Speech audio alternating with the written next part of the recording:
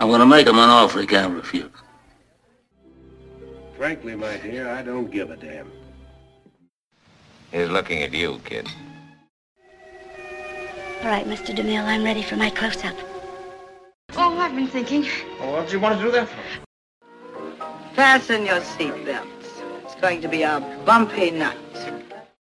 They call me Mr. Tibbs. Welcome to 99 Years, 100 Films, the podcast where we look at every winner of the Best Picture Academy Award in release order and see why the film's so highly regarded. I'm Trey Hooks, and with me as always is my co-host Blaine Dowler. How are you today, Blaine? Fairly well. Good. This time we're looking at the 31st Annual Academy Awards covering films released in 1958, and the Best Picture winner of that year, Gigi, directed by Vincent Minnelli. The film was released on May 15th, 1958, and featured Leslie Caron as Gigi, Louis Jordan as Gaston Lachelle, and Maurice Chevalier as Honoré Lachelle. The film's screenplay was written by Alan J. Lerner, based off of the French novella. I have the synopsis today, provided as always by Wikipedia. And in case our listeners haven't noticed, I am not a natural nor fluent speaker of French, so apologies in advance for any proper names that I mispronounce. During the Belle Epoque at the turn of the 20th century, Honoré Lachelle remarks while in Bois de Boulogne that in Paris marriage is not the only option for wealthy young bon vivants like his nephew Gaston, who's bored with life. The one thing Gaston truly enjoys is spending time with Madame Alvarez, and especially her granddaughter, the precocious, carefree Gilberte, affectionately known as Gigi. Following the family tradition, Madame Alvarez sends Gigi to her great-aunt Alicia to be groomed as a courtesan, a dignified word for a mistress of a wealthy man, to learn etiquette and charm. Gigi disdains the trivial love that a man and his mistress share, and has the most fun with Gaston, whom she regards as an older brother. Like his uncle, Gaston is known as a wealthy womanizer in Parisian high society. His latest mistress has an affair with her ice skating instructor, and Gaston publicly humiliates her, resulting in her attempted suicide. Gaston plans to retreat to the country, but his uncle insists he stay in Paris and attend even more parties. Later, during a card game with Gaston, Gigi wagers that if he loses, he must take her grandmother and her to the seaside with him for the weekend. Gaston agrees, loses the bet, and the three travel to Trevel. Gaston and Gigi have fun together while Honoré and Madame Alvarez reminisce about their once passionate affair. As other women at the resort hold perfect poise and give off an air of boredom or disdain for anything unfamiliar, Gigi pulls Gaston out of his depressive rut with her carefree attitude. Once Gigi and her grandmother return to Paris, Gaston goes to Monte Carlo. During this time, Gigi's aunt and grandmother plan on Gigi becoming Gaston's mistress. Though dubious at first, Madame Alvarez agrees to let Gigi intensively train to prepare for Gaston's return. Gigi accepts this as a necessary evil. When Gaston returns, he is discomfited when Gigi appears in her new adult dress. He tells her that he misses her former juvenile wardrobe, and that her lacy dress collar makes her look like a giraffe. Gigi, in turn, questions Gaston's taste in clothes. Feeling insulted, he storms out, then quickly realizes his folly and rushes back to apologize. He tells Gigi that she looks lovely and says that he will prove it to her by taking her to the tea at the reservoir. Gigi's grandmother interjects, informing Gaston that it may ruin her reputation to be seen in public, unchaperoned with him before her reputation has even begun. Angered, Gaston storms out again. Gaston walks and reflects on Gigi, concluding that he has developed a romantic desire for her. Although he hesitates because of their age difference, Gaston realizes that he loves Gigi more than he thought and desires only to be near her. Unheard of behavior between a man and his mistress. Despite such convictions, he proposes a business arrangement to Madame Alvarez and Aunt Alicia for Gigi to become his mistress. The women are overjoyed with the idea, but Gigi is not. Gigi tells Gaston that she is not the type of girl who wants celebrity status, only to be abandoned by him one day and become someone else's mistress. Gigi wants their relationship to remain platonic, but when Gaston suddenly reveals that he loves her, she bursts into tears. upset that if he really does love her, that he would want to expose her to the uncertainty of being his mistress. Gaston leaves yet again, rejected and upset. He then speaks with Honoré, who tells him that Gigi's family has always been a bit odd. Gigi sends Gaston a message, asking him to return and speak with her. When he arrives, she says that she would rather be miserable with him than without him. She agrees to accompany him in public. He buys her an expensive piece of jewelry. When he arrives for their evening date, he finds Gigi dressed in her finery and is entranced by her beauty. The couple go to Maxim's restaurant, where Gigi acts the role of a courtesan perfectly, upsetting Gaston. After presenting her with the gift, he becomes even more concerned for Gigi because of the unrelenting attention and judgment by the other patrons. Henri delivers a crushing blow when he congratulates Gaston on his new courtesan and makes disparaging remarks about Gigi. Gaston, being too much in love with Gigi to give her this appalling life of uncertainty and social judgment, makes her leave without a word and drags her up the stairs to her apartment as she cries and asks what she has done. He leaves but stops a short distance away. Realizing the depth of his love for her, Gaston returns to her apartment and asks her grandmother for Gigi's hand in marriage. Gigi, overjoyed, smiles.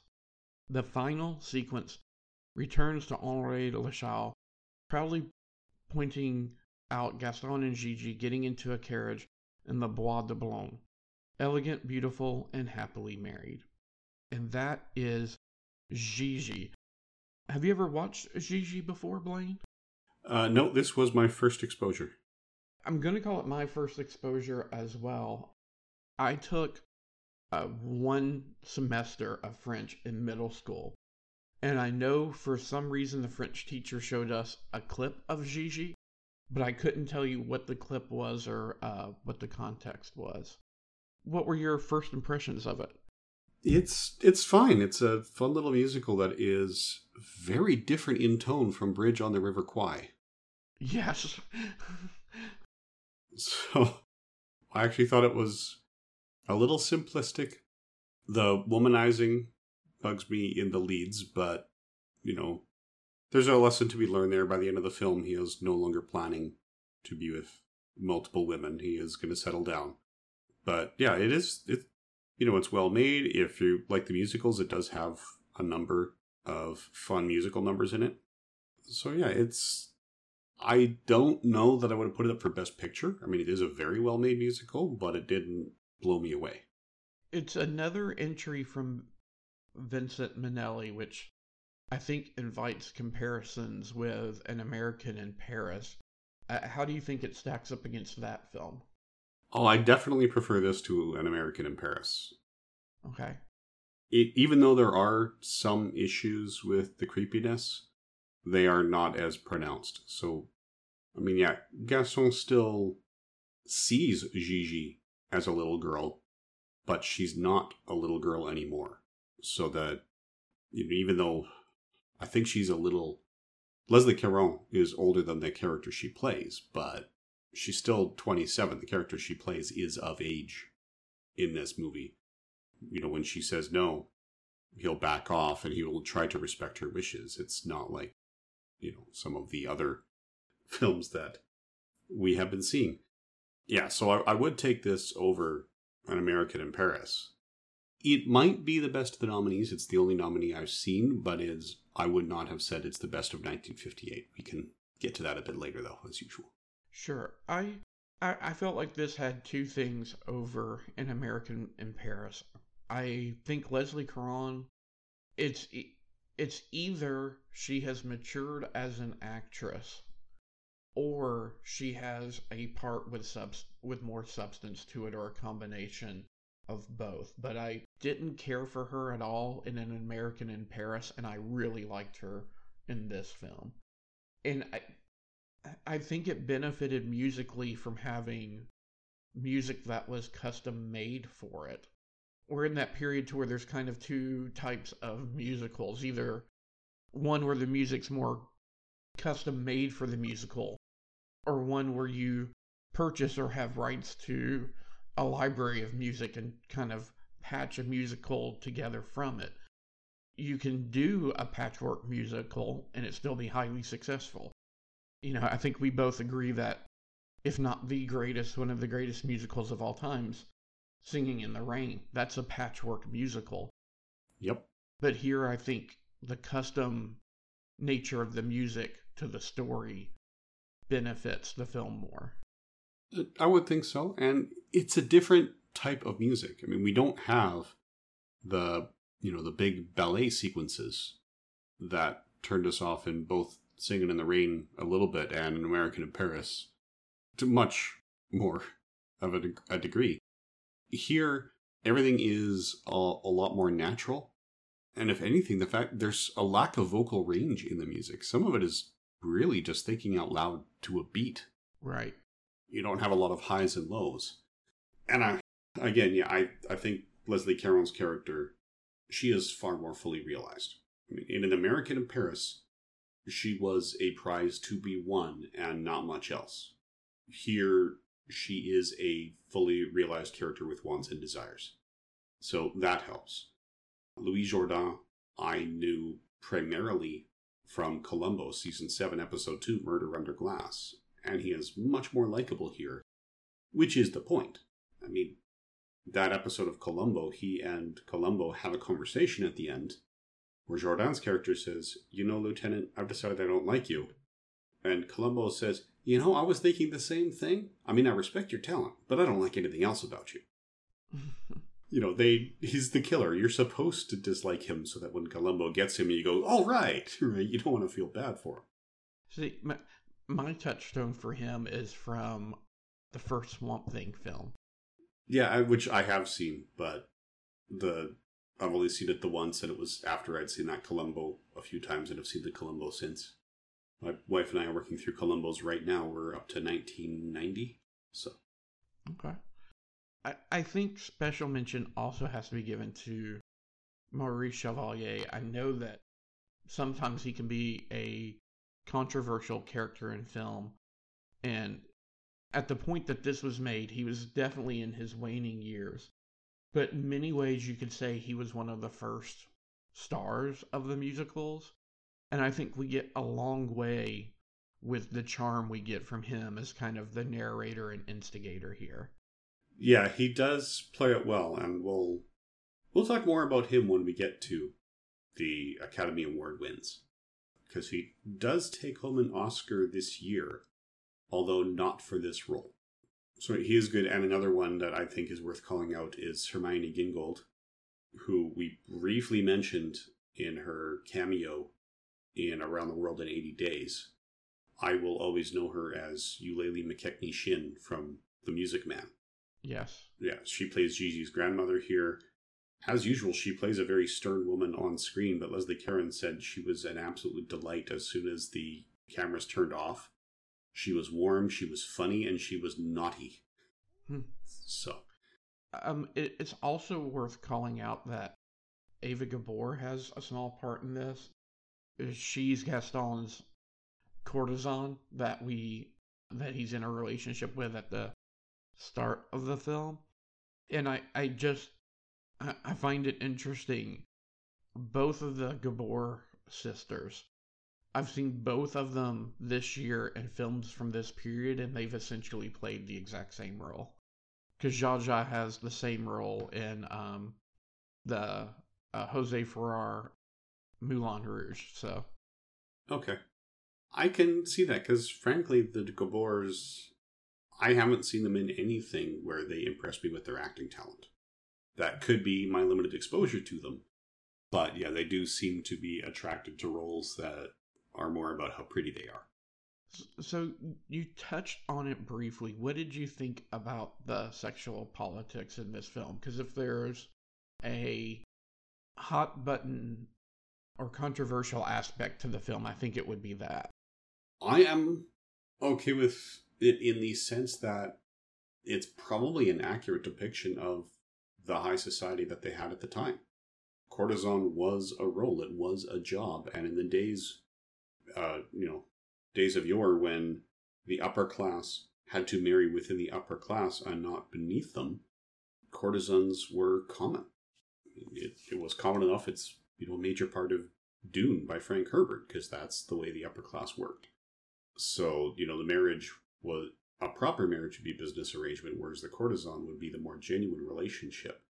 So, if anything, the most unrealistic part is the fact that Gaston and Gigi end up actually married instead of separated. And when we look at the author of the novella, who wrote under a single name pseudonym and frequently wrote about courtesans, according to what I looked up, I suspect that she was writing from personal experience to some degree. I think she was a part of that world. And it might have been risque enough, that's why she used that pseudonym to publish under. Yeah, I'm not happy that our lead character is a womanizer at the beginning, and especially when I'm not impressed that, he and his uncle are saying, oh, why did that marriage end? Oh, yeah, she found out about one of my affairs. Oh, well. Right? When I found out that Madame Alvarez, played by Hermione Gingold, dumped Honoré Lachelle because he had an affair, I was like, okay, good for you. And then they're talking later, and as the conversation develops, you find out, oh, yeah, there were multiple affairs. That one was just the last straw. And I would have preferred it if it was, if she ended the relationship on the first affair and not on the third or fourth or fifth or just the most public. Yeah, there are issues, but they're not glorified. By the end, because the character settles down to a committed relationship with Gigi, it's like, okay, well, these guys have matured as well. They have recognized that lifestyle is not going to lead them to happiness, and monogamy will. And because it lands there, I am more forgiving of the sexual politics in Gigi than I would be in other films. No, I agree. I think I've had several thoughts on it. One, I think in today's Western society, we are quick to liken such a relationship to prostitution, and you're right. Within the social mores of the time, it was something completely different, right? And also, Gigi's dripping with agency in this. She's very forthright about what kind of a relationship she wants and with who. And even when she concedes and agrees to be his courtesan, it's still very much her decision. It's not a decision that's being forced on her. Unless you might want to argue that it's being forced on her by society. But I also think it works because the pressure is societal, and you see that society expressed by the elder females in her family circle. Gaston, he argues and he bickers with her, but he's never really trying to force her into anything. It's, her Aunt Alicia and more reluctantly her grandmother who are kind of pushing that societal pressure on her. Yeah, it is coming in from the outside for sure. And like you said, Gigi has agency. And even when she chooses to be with them, she says, yeah, this is a miserable future, but I only see miserable futures ahead of me, and this is the least miserable. Saying she'd rather be miserable with him than miserable without him. Those appear to be her choices.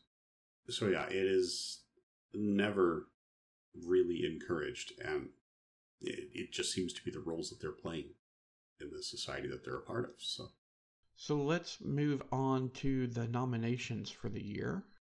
All right. So the 31st Annual Awards were given at the Pantage Theater in Hollywood on April 6th, 1959. Hosted by Jerry Lewis, Mort Saul, Tony Randall, Bob Hope, David Niven, and Laurence Olivier. So we actually have a bit of a record being set tonight that we'll talk about after we go through all the nominees and winners. So Best Picture went to Gigi, beating out Anti-Main, Cat on a Hot Tin Roof, The Defiant Ones, and Separate Tables. Best Director went to Vincent Minnelli for Gigi, beating out Richard Brooks for Cat on a Hot Tin Roof, Stanley Kramer for The Defiant Ones, Robert Wise for I Want to Live, and Robson for The Inn of the Sixth Happiness. Best Actor went to David Niven for Separate Tables, beating out Tony Curtis for The Defiant Ones, Paul Newman for Cat on a Hot Tin Roof, Sidney Poitier for The Defiant Ones, and Spencer Tracy for The Old Man and the Sea. That's a murderer's row. Mm-hmm.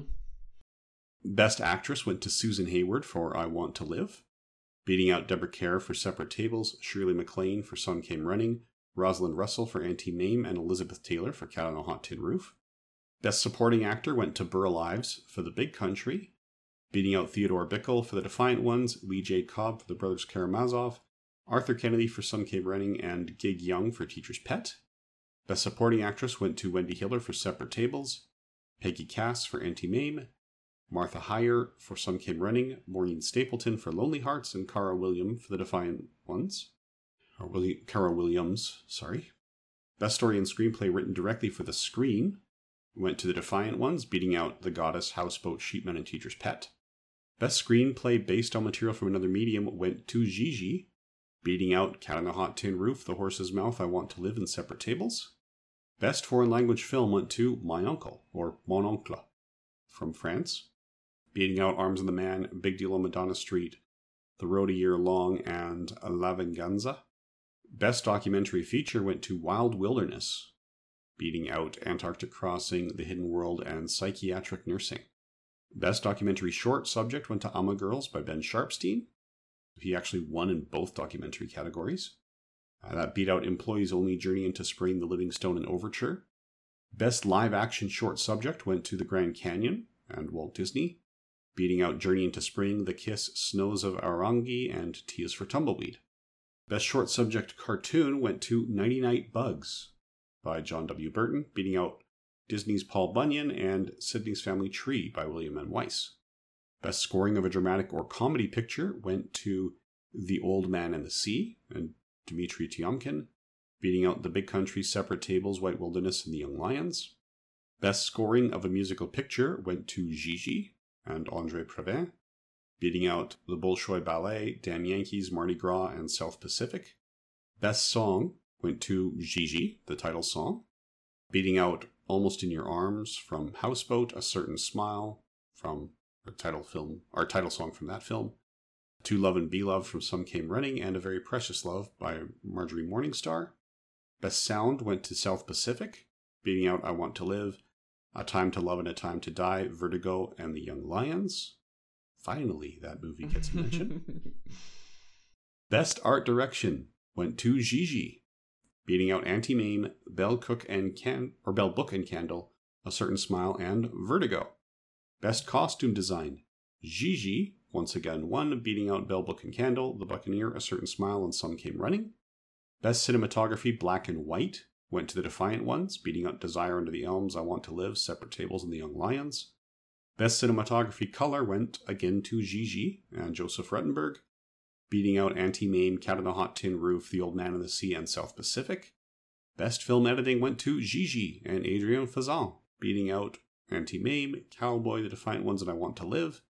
And Best Special Effects went to Tom Thumb, beating out Torpedo Run.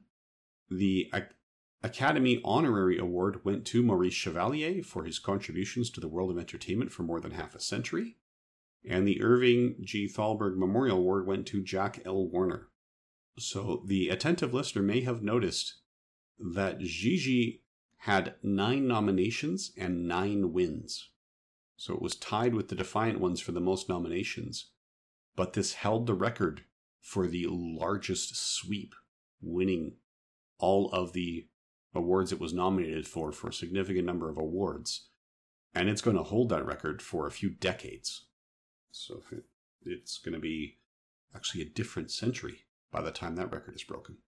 You know, I was trying to think. I'm sure it's not the only sweep we've had in terms of the only film that's won everything it was nominated for.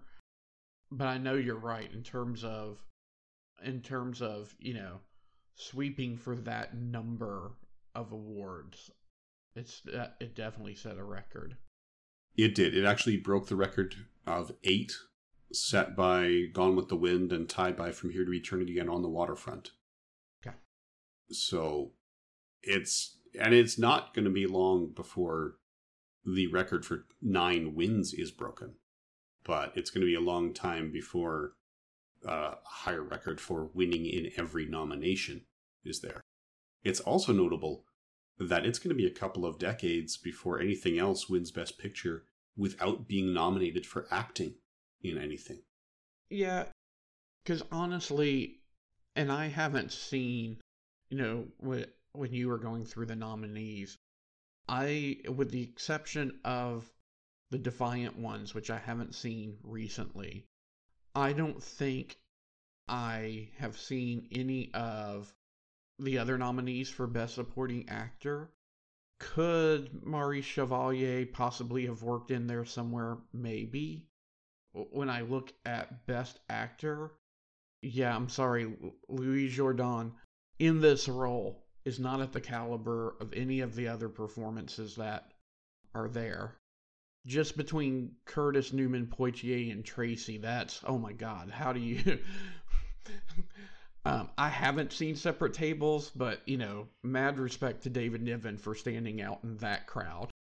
Yeah, that's got to be one of the most competitive awards in the history of the category. I haven't seen Auntie Mame, but I'm aware of its reputation, and I've seen Cat on a Hot Tin Roof, and there's no way Leslie Caron would beat Elizabeth Taylor from that film. So I'm with you. It's a really good film, but the acting wasn't going to push it into the Best Picture stratosphere. Maybe as an ensemble, but there was no one standout performance.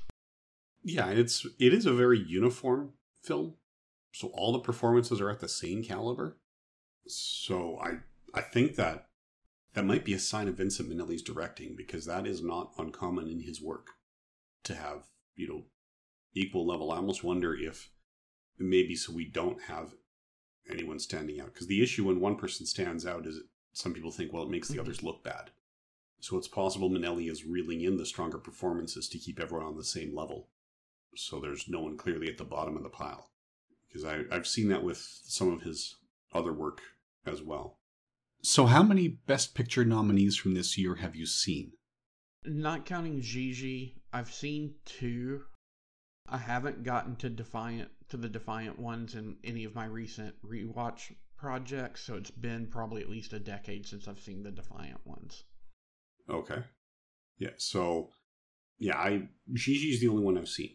So like I've said, of the nominees, I'm not going to judge. How would you have picked just among the nominees to begin with? Just among the nominees, probably Cat on a Hot Tin Roof. Okay. Interestingly, before we get to the breakdown year by year, if we look at the Golden Globe Awards, because the 16th annual Golden Globes were the same year, they actually split their Best Picture into 3 categories this year. Wow. So their Best Picture Drama went to the Defiant ones, beating Cat on a Hot Tin Roof, Home Before Dark, I Want to Live, and Separate Tables. Their Best Film Comedy went to Auntie Mame, beating Bell, Book and Candle, Indiscreet, Me and the Colonel, and The Perfect Furlough. And their Best Picture Musical went to Gigi, beating out Damn Yankee, South Pacific, and Tom Thumb. Best Actor Drama went to David Niven, almost identical nominees. Swap out Paul Newman for a posthumous nomination for Robert Donat for The Inn of the Sixth Happiness, and it's the same. Tony Curtis, Sidney Poitier, Spencer Tracy. Best Actress Drama went to Susan Hayward for I Want to Live. So a lot of the same decisions coming here. Mm-hmm. Hayward beat out Ingrid Bergman for The Inn of the Sixth Happiness, Deborah Kerr for Separate Tables, Shirley MacLaine for Some Came Running, and Gene Simmons for Home Before Dark. Best Actor Comedy or Musical went to Danny Kaye for Me and the Colonel. Here, Maurice Chevalier and Louis Jourdan were both nominated, possibly because they separated the drama and the musicals. And then the other 2 nominations were Clark Gable for Teacher's Pet and Cary Grant for Indiscreet. Best Actress went to Rosalind Russell for Auntie Mame in the comedy or musical category, beating out Ingrid Bergman for Indiscreet, Leslie Caron for Gigi, Doris Day for The Tunnel of Love, and Mitzi Gaynor for South Pacific. Best Supporting Actor went to Burl Ives for The Big Country, beating out Harry Gardino for Houseboat, David Ladd for Proud Rebel, Gig Young for Teacher's Pet, and Ephraim Zimbalist Jr. for Home Before Dark. Some of us know Ephraim Zimbalist Jr. better as the voice of Alfred Pennyworth in the 1990s Batman animated series. Best Supporting Actress went to Hermione Gingold for Gigi, and she beat out... Wow, okay. Yeah, she beat out Peggy Cass for Auntie Mame, Wendy Hiller for Separate Tables, Maureen Stapleton for Lonely Hearts, and Cara Williams for The Defiant Ones. And that I don't know. Like, Hermione Gingold, she played to a type, but she played it really well. So, yeah, she didn't really stand out, but I also can't point to any point where I say her performance could have been better. So I can see that, but I don't know if I would have put her at number 1 that year, not having seen the other nominees. Best Director went to Vincent Minnelli for Gigi, beating out Richard Brooks for Cat on the Hot Tin Roof, Stanley Kramer for The Defiant Ones, Dilbert Mann for Separate Tables, and Robert Wise for I Want to Live. Best Foreign Language Film, this was a 3-way tie. Das Mädchen Rosemarie, L'eau vive, and The Year-Long Road from West Germany, France, and Yugoslavia. Best English Language Foreign Film was A Night to Remember. So that's a British film. Mm-hmm. Best Film Promoting International Understanding was The End of the Sixth Happiness, beating out The Defiant Ones, Me and the Colonel, A Time to Love and a Time to Die, and The Young Lions. The Samuel Goldwyn International Film Award went to Do Ankin Barahath. That's a Hindi language film. The Henrietta Award for the World Film Favorites went to Rock Hudson and Deborah Kerr. Now, the television. So, Best TV Show, there were 5 of them. The Ann Southern Show, Letter to Loretta, The Red Skelton Show, Toast of the Town, and Tonight. So, Tonight has stayed on the air for years. The current incarnation is The Tonight Show starring Jimmy Fallon. So, I've heard of 2 of those. Right, well, the Red Skelton Show stayed on until, like, the 70s, I think, but those are the only 2 that I've heard of. Oh, I think we both heard of 3. Toast of the Town, now that I look into it a little bit, would become The Ed Sullivan Show. Oh, okay. So, yeah, I think we've heard of it in that incarnation. One of those things like, oh, The Daily Show existed before Jon Stewart. Right. Promising Newcomer Male. They still have the 3 winners as they've had in the past, but now they also have 3 nominees. So, the winners are Bradford Dillman, John Gavin, and Ephraim Zimbalist Jr. Nominees are David Ladd, Ricky Nelson, and Ray Strickland. And Most Promising Newcomer Female, the winners are Linda Crystal, Susan Kohner, and Tina Louise, who would go on before, or to play Ginger Grant on Gilligan's Island. Okay. Nominees are Joanna Barnes, Carol Lindley, and Frantz Nguyen. Achievement in Television went to Red Skelton. And the special awards, David Ladd for Best Juvenile Actor and Shirley MacLaine for Most Versatile Actress. And the Cecil B. DeMille Award went to Maurice Chevalier. So, I'm not trying to take anything away from Shirley MacLaine, because I think she's a great actress. But is that an award they just invented? I don't remember a Most Versatile award in previous ceremonies. No, it's a special award. So this is whatever they think is worth recognition. If I flip back to the previous, so that was the 16th. Uh-huh. They have special achievement awards, but they don't say what they're for in the 15th. Okay. So we don't know if it's awarded for versatility. And jumping ahead to the 17th. Yeah, the 17th does not. We'll get into it in more detail next month. But they don't have a for the most versatile. Okay. They do have reasons for them, but versatility is not one of them. Okay. So yeah, I think they might just be the Special Achievement Award. It's like, you know what? That person needs recognized for this reason. So we'll invent a category that's adaptable to whatever we want to give the award for that year. Got it. Okay. So there seems to be a fair amount of agreement between the Golden Globes and the Oscars once you take into account that the Golden Globes split things into multiple genres, which I think is an approach that has a lot of merit. Right. Because your expectations for drama versus musical versus comedy are different. And when you don't separate them, the performances in dramas are more likely to take home the awards because they're more likely to have a wider range, I think, of emotions for the people to portray. So now, shall we go to how history regards these? Yes. Okay, so let's start with the IMDb. So again, if we look at everything with at least 1,000 votes, that is of a feature film length from this year, IMDb users have rated Gigi at a 6.7 out of 10, which puts it number 84 on the list of films for the year. The highest rated nominee is Cat on a Hot Tin Roof, coming in at number 9 with an 8 out of 10. And the top 5 on the IMDb are H8, which I believe is a Russian film, Vertigo, We Only Live Once, which also does not appear to be English language, The Hidden Fortress, which is Japanese, it's Akira Kurosawa. Fun fact, you watch some of that and you will see shot for shot the inspiration for some sequences in Star Wars. Chalti Ka Naam Gadi, which I think is another Bollywood film. Those are starting to pick up. A Touch of Evil, directed by Orson Welles, with Orson Welles, Charlton Heston, Janet Leigh, and Joseph Calleja starring. That comes in at number 6. Big Deal in Madonna Street is Italian. The Music Room looks like it might be another Indian film. And then there's Cat on a Hot Tin Roof, followed by Elevator to the Gallows, and more. So IMDb users seem to have chosen Cat on a Hot Tin Roof amongst the nominees. Well, and God, somewhere Rob Kelly's going to be hollering at me. A Touch of Evil is a great film. Well, I'll go ahead and say it. Both out of the American films that IMDb ranked higher than Gigi, I easily could see both either Vertigo or Touch of Evil getting the nomination over Gigi. Yeah, I can see that. I know Touch of Evil only by reputation, but the reason I have stressed that, yeah, Gigi might be the right choice out of the nominees is because I think failing to nominate Vertigo was a mistake. Yeah. Vertigo is my pick for the best film of 1958. As we said, IMDb puts it at number 2, and it is the number 1 American film. You can even check H8 here and check its release dates to see.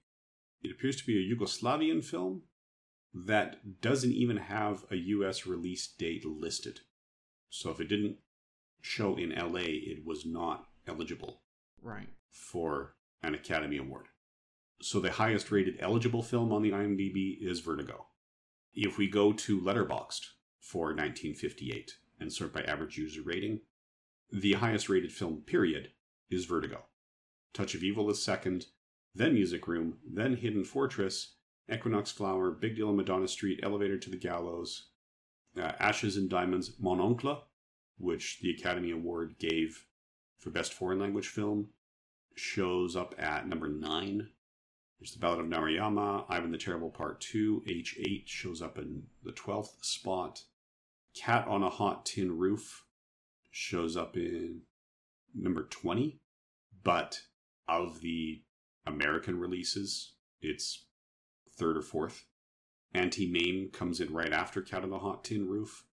As for Gigi, it's actually come out, I don't even really know how deep, because the way Letterboxd ranks it, if you don't have a certain number of votes and you can't filter by the number of votes, it puts you at average for the year. And Gigi's score of 3.0 out of 5 is below average for the year. So Letterboxd shows 144 results per page, 72 results per page. And Gigi does not appear in the first 5 pages of results. So I think it's safe to say IMDb or Letterboxd users would have also picked another film for the year. And I can see that, like I said, Gigi is fine. I wonder if part of the reason it was picked this year is in response because it is, as we said at the beginning, so very different in tone from Bridge on the River Kwai. In terms of the emotional journey of the viewer, it is about as diametrically opposed to Bridge on the River Kwai as you can get. It's also, I think, so I haven't seen Separate Tables, so I can't really even speak to what the plot is about. But with the possible exception of Anti-Mame, it's the frothier, right? So you've got The Defiant Ones, which is very definitely a statement film about racism, right?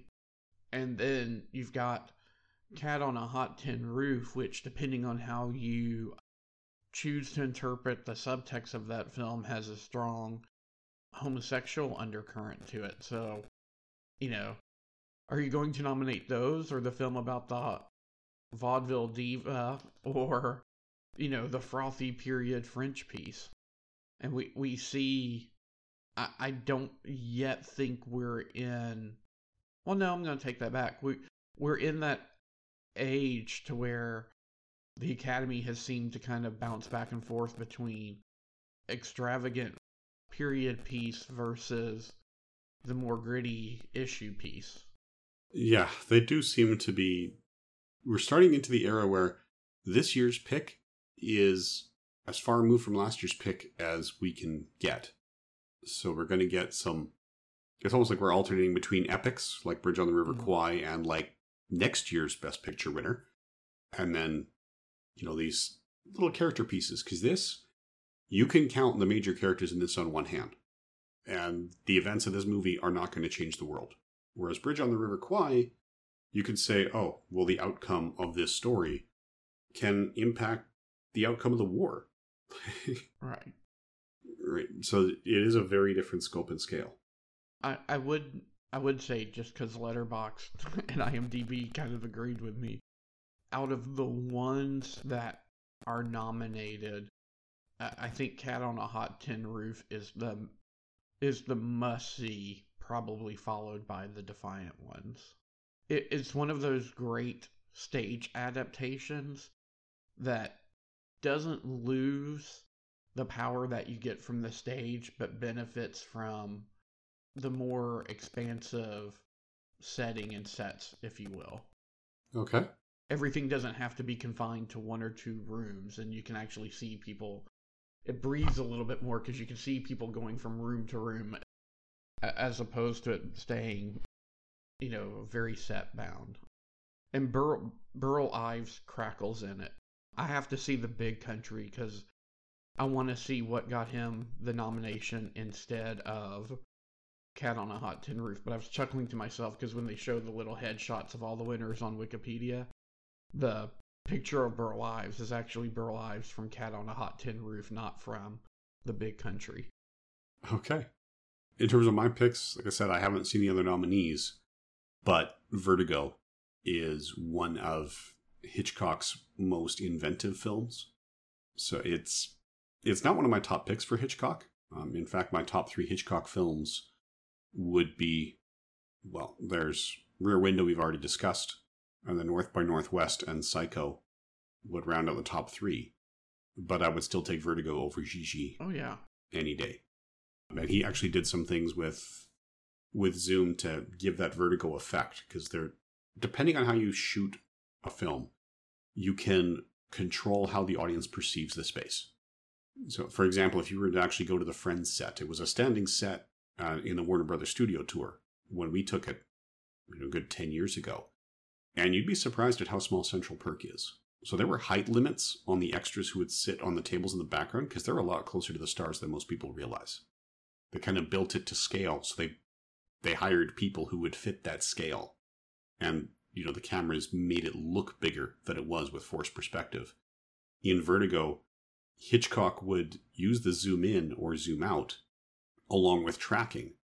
So, when Jimmy Stewart is hit with vertigo or his fear of heights, it would appear to him as though the ground moves farther away, and they get that done in camera. So it looks like the actual set is stretching out beneath him. It's amazing camera work, and frankly, it's something... I'm a superhero fan, so when you see people going into super speed, they tend to do it one of two ways, right? You get the slight blur, but if it's from their perspective, they will either show the person going at regular speed with the rest of the world in slow motion, or they will, the classic on Smallville, everything is slow motion, and your super fast character is just less slow than the rest. For fun, I once wrote a Justice League script a good 10 years ago, and in that script it called for using the vertigo thing so that when the Flash went into super speed, you'd, track and zoom so that the world seems to compress in front of him. Okay. That was, stolen right from Vertigo. So yeah, again, if you're going to 1958 and watching films, even though it was only nominated in 2 categories and lost both nominations to Gigi, I think Vertigo is definitely on the 1958 must-see list. No, I definitely agree. I would also agree Vertigo's a better film than Cat on a Hot Tin Roof. It's just, I think Cat on a Hot Tin Roof is the should have won here out of the ones that were nominated. It also just occurred to me, other than Vertigo, like I said, I could easily see A Touch of Evil being on this list, and I think it's probably more Wells's reputation even at that time that keeps him off. But I was going to say half, but 2 out of 5 is not necessarily half, but a good percentage of the best directors for this year are former film editors for Orson Welles. Yeah, this is true, right down to Robert Wise, the director on Citizen Kane, or editor on Citizen Kane. And Mark Robson did some of the editing on The Magnificent Ambersons. Okay, yeah. And both were directors under Val Lewton, who, if anybody should have gotten an honorary Oscar and didn't, Val Lewton would have been a nice nominee. Yeah. And at the time of this recording, they have recently announced that the Robert Wise director cut of Star Trek The Motion Picture is finally going to be upscaled to 4K, which is nice, because I knew the guy who ran the special effects house that was asked to do it for DVD. And because Paramount wasn't sure what the sales were, they refused to pay to let him produce all those visual effects, even at Blu-ray quality. They had it capped at DVD. That's why that has never come out on Blu-ray, because doing it in a higher quality meant redoing the whole project from scratch. So, that is nice to see, especially since the original release of Star Trek The Motion Picture was not the cut Robert Wise wanted us to see. There were schedule issues. He wanted more time to work on it, but missing the release date would have meant paying contract violation penalties to the exhibitors. So Paramount said, no, get something we can release by this date. So they notoriously long panning shot and all that footage of the ship as they're coming in. Robert Wise never wanted it to be that long. They just had all the footage and he still hadn't just gotten to that scene in the editing room to cut it down yet. So that is one of the cases where one of the few cases where the director's cut of a film is shorter than the theatrical. Normally they get longer because they're being edited for length to get in more screenings. That's a case where he said, no, that this is too long. He wanted a tighter, faster-paced film. Anyway, enough about stuff not coming out in 1958. So who would you compare this to? Or who would you recommend this to, sorry? If you're the type of person who enjoys the MGM-style musicals, this is both literally and figuratively an MGM musical, so I think that's the best. I think that's the best crowd for this. It struck me as I was saying that yes, you can definitely tell a difference in style between like the MGM musicals and like the Rodgers and Hammerstein musicals that Fox was putting out at the same period. So if you enjoyed that style of film, I would recommend checking it out. That's really the only audience I can think of, unless you're, going through some kind of completist list, like I want to watch all of the films of Vincent Minnelli, or I want to see, everything that Leslie Caron was in, or something like that. I think people who enjoy films about early 20th century France is just kind of too unique of a niche to recommend based off of that. So yeah, those are the two groups I was going to recommend. Again, the fans of the musicals and people who want to see French society of the period, because those are the two standout things. Or I guess, people who want to see lethargic cats, but this cat was not naturally lethargic. It just hated Leslie Caron, so they had to drug it into submission so it didn't attack her. Because Minnelli wanted this cat because he liked the look. So every time we see that cat, it has been heavily medicated and sedated to keep it from attacking the star, which is an interesting issue, and why they have animal trainers today with dedicated animals for Hollywood productions. But yeah, I would say the same. It didn't blow me away. I wouldn't have picked it as Best Picture if I were there in 1958 over what else came out that year. But there's nothing really wrong with it. It's fine. It's just not stellar. So once again, we might sound like we're down on the films, but no, this is a good movie. It's just not upper echelon good. So yeah, musical fans, absolutely check it out. So shall we let people know what to watch for next month? Well, it doesn't get much more period than the start of Anno Domini when we go back to the Roman Empire with Ben-Hur. Yes, so if you are the kind of listener who's been watching the films along with us, make sure you set aside time because Ben-Hur clocks in at 212 minutes. It's only 9 minutes short of Gone with the Wind. And it is based on a novel that is in the public domain. You can grab it from Project Gutenberg. Yeah, so Ben-Hur 1, nominated against Anatomy of a Murder, Diary of Anne Frank, The Nun Story, and Room at the Top, which is another interesting mix when you look at what else came out that year. All right, so yeah, come back and join us next month when we discuss Ben-Hur. And thank you for listening. Thanks, everyone. My mom always said life was like a box of chocolates. You never know what you're going to get. Please, sir, I want some more.